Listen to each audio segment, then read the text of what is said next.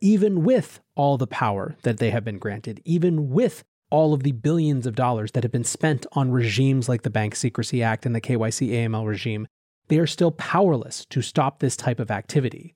Perhaps the answer isn't more power, but a fundamentally different way of looking at the problem and a different way of looking at the solutions. It feels hard to imagine how someone will summon up the political will to make that argument when it's so much easier to say, look at all these corrupt billionaires hiding their wealth from you. One can hope. Welcome back to The Breakdown with me, NLW. It's a daily podcast on macro, Bitcoin, and the big picture power shifts remaking our world. The Breakdown is sponsored by NYDIG and produced and distributed by CoinDesk. What's going on, guys? It is Monday, October 4th, and today we are talking about the latest in a string of leaks dating back a few years that relate to offshore accounts and how the global wealthy hide that wealth for sometimes legal, sometimes not so legal purposes.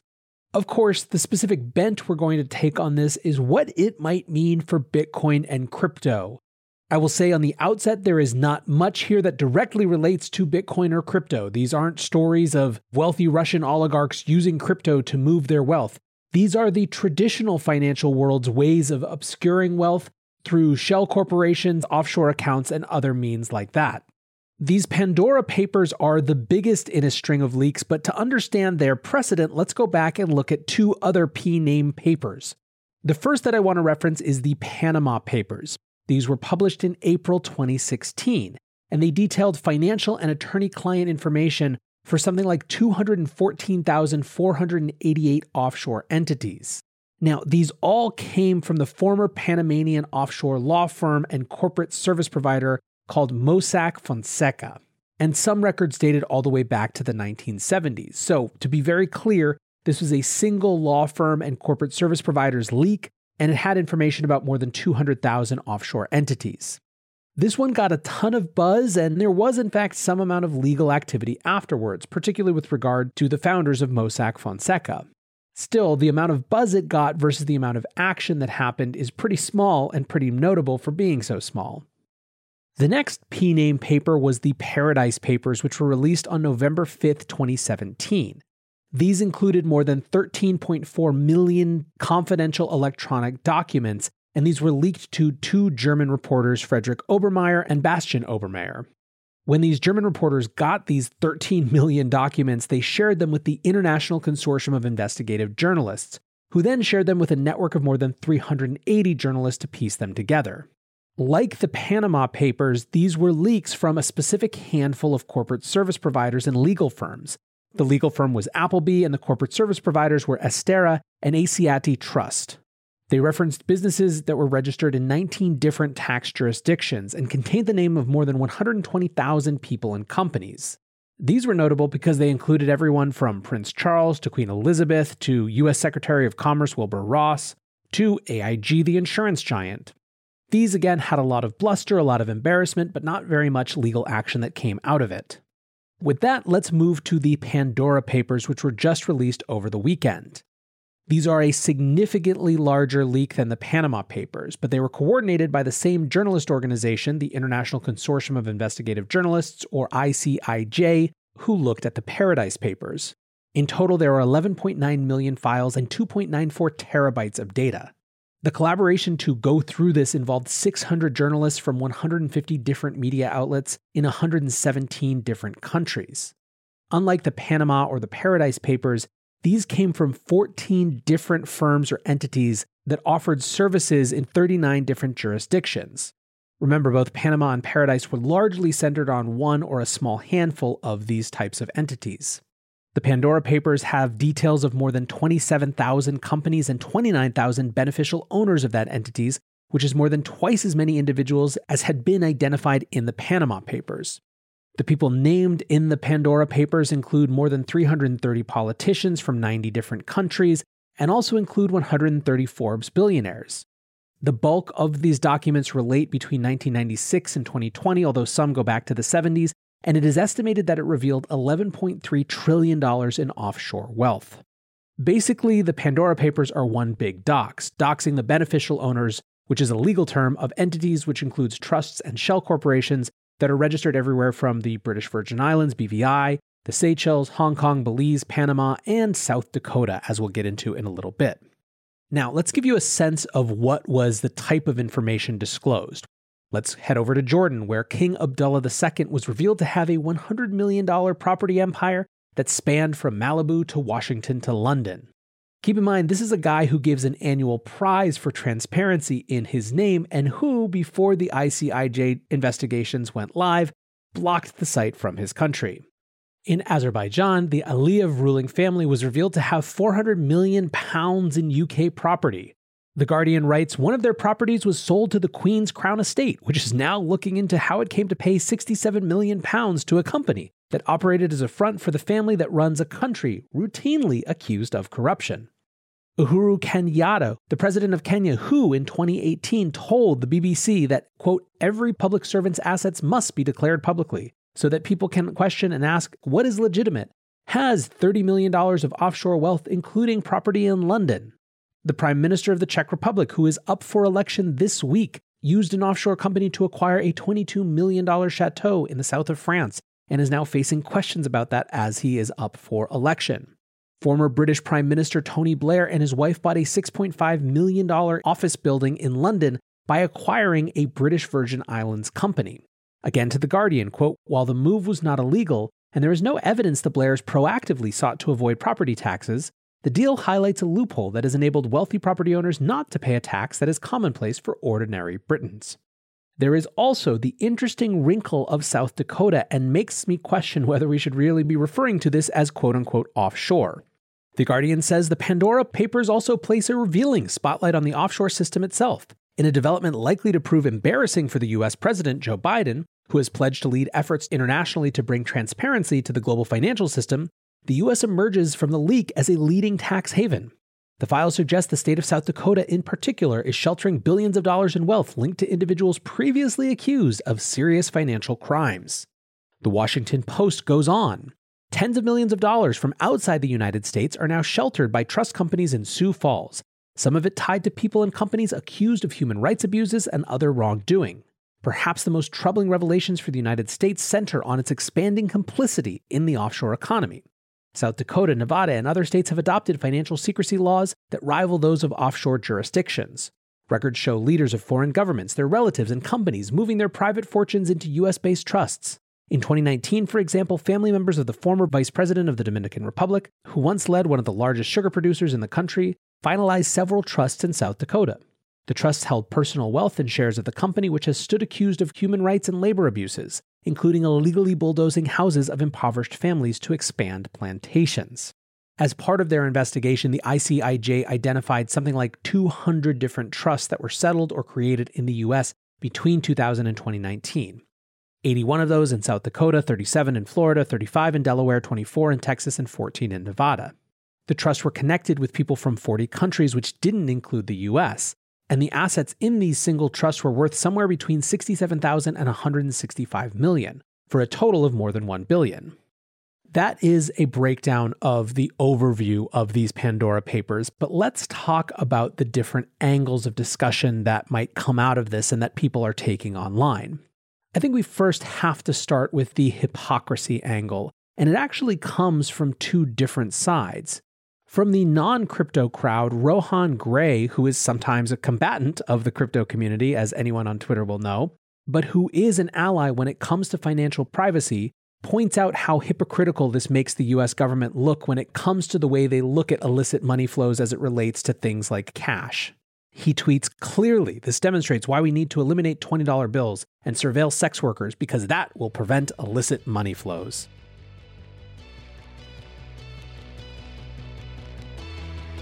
NYDIG sponsors this podcast, and they also put out a really good newsletter focused purely on Bitcoin. If you want insights into what's driving market moves, regulatory changes, and the metrics that deserve your attention, sign up at NYDIG.com/NLW. That's NYDIG/NLW.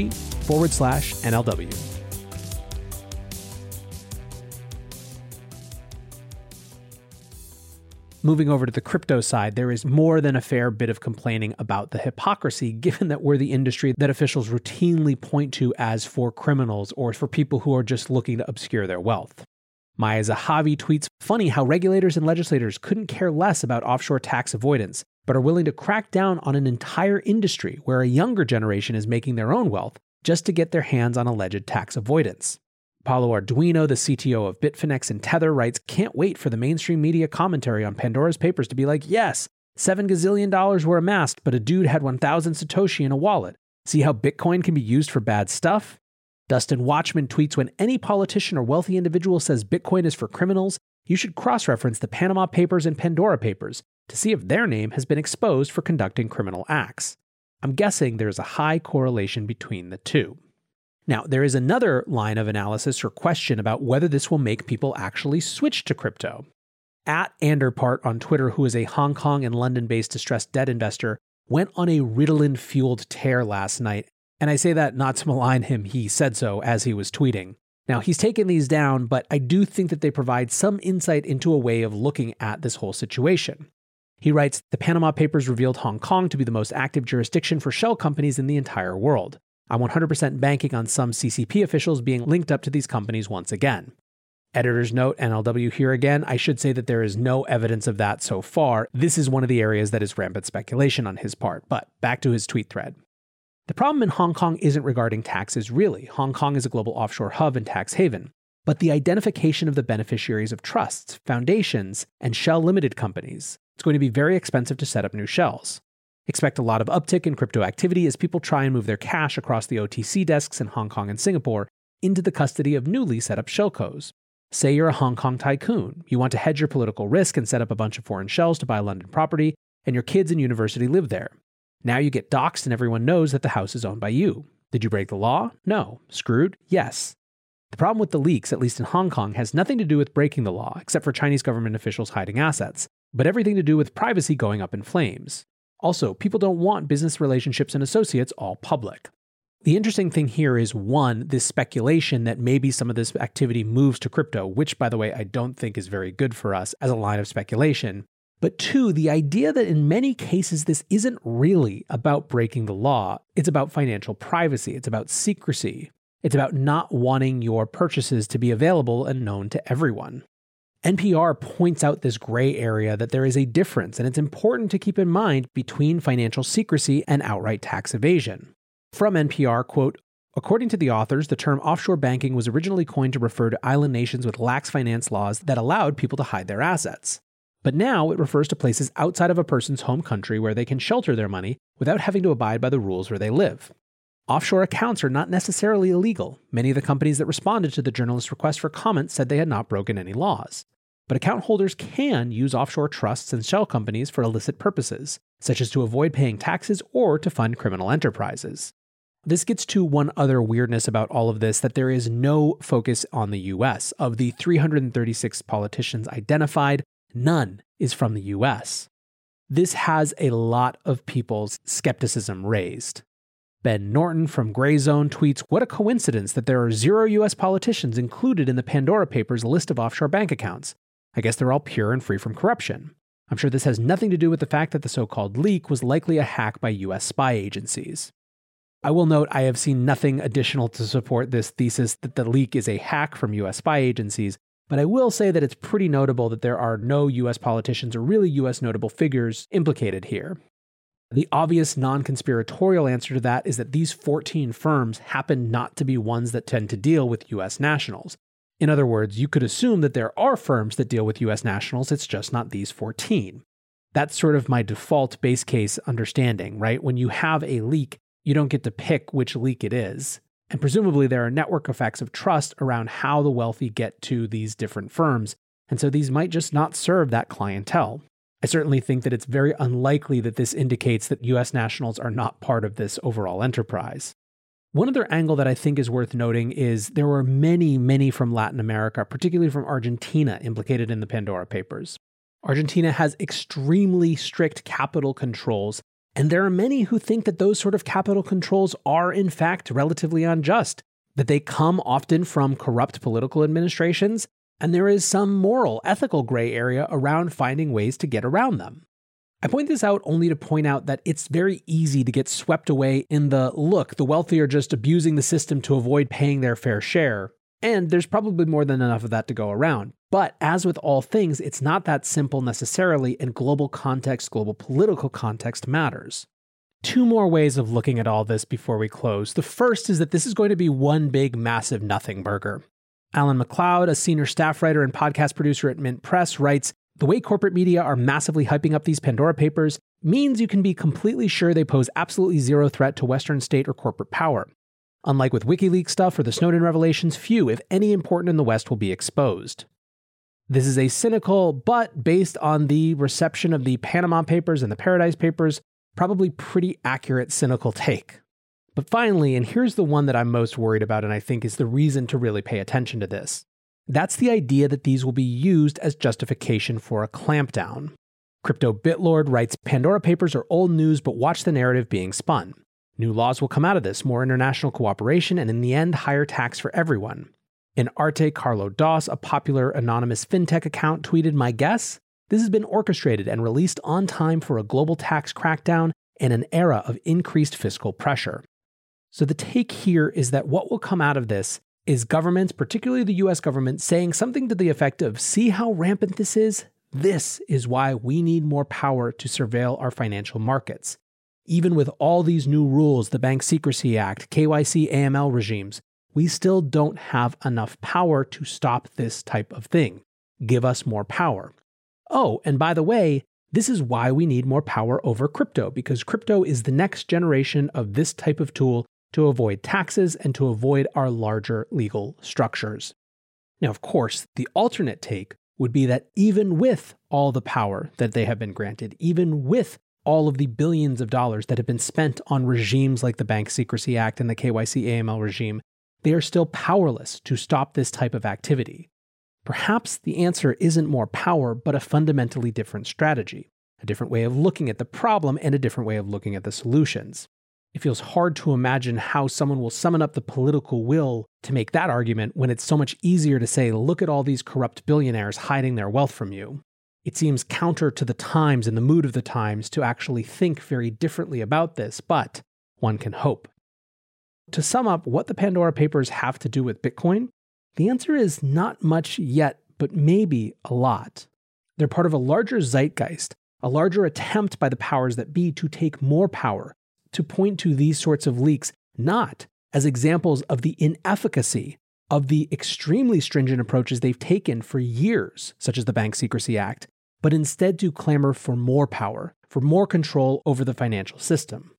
I think, in other words, that the Pandora Papers are part of the larger macro frame set that is going to set the tone of discussions around how Bitcoin and crypto should and will be regulated in the months and years to come.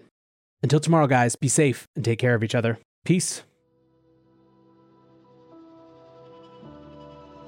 Hello, listeners. If you're a financial advisor, manager, or CFA looking to learn more about Bitcoin, investment strategies, and tools to share with your clients, then you're invited to attend CoinDesk's Bitcoin for Advisors event on October 6th. It's a fully virtual event experience designed for advisors by advisors who have found ways to get compliance ready in order to add Bitcoin advising to their practices. You can head over to CoinDesk.com/events to secure your complimentary registration today. That's CoinDesk.com/events where you can register for free. We'll see you on October 6th, and thanks for listening.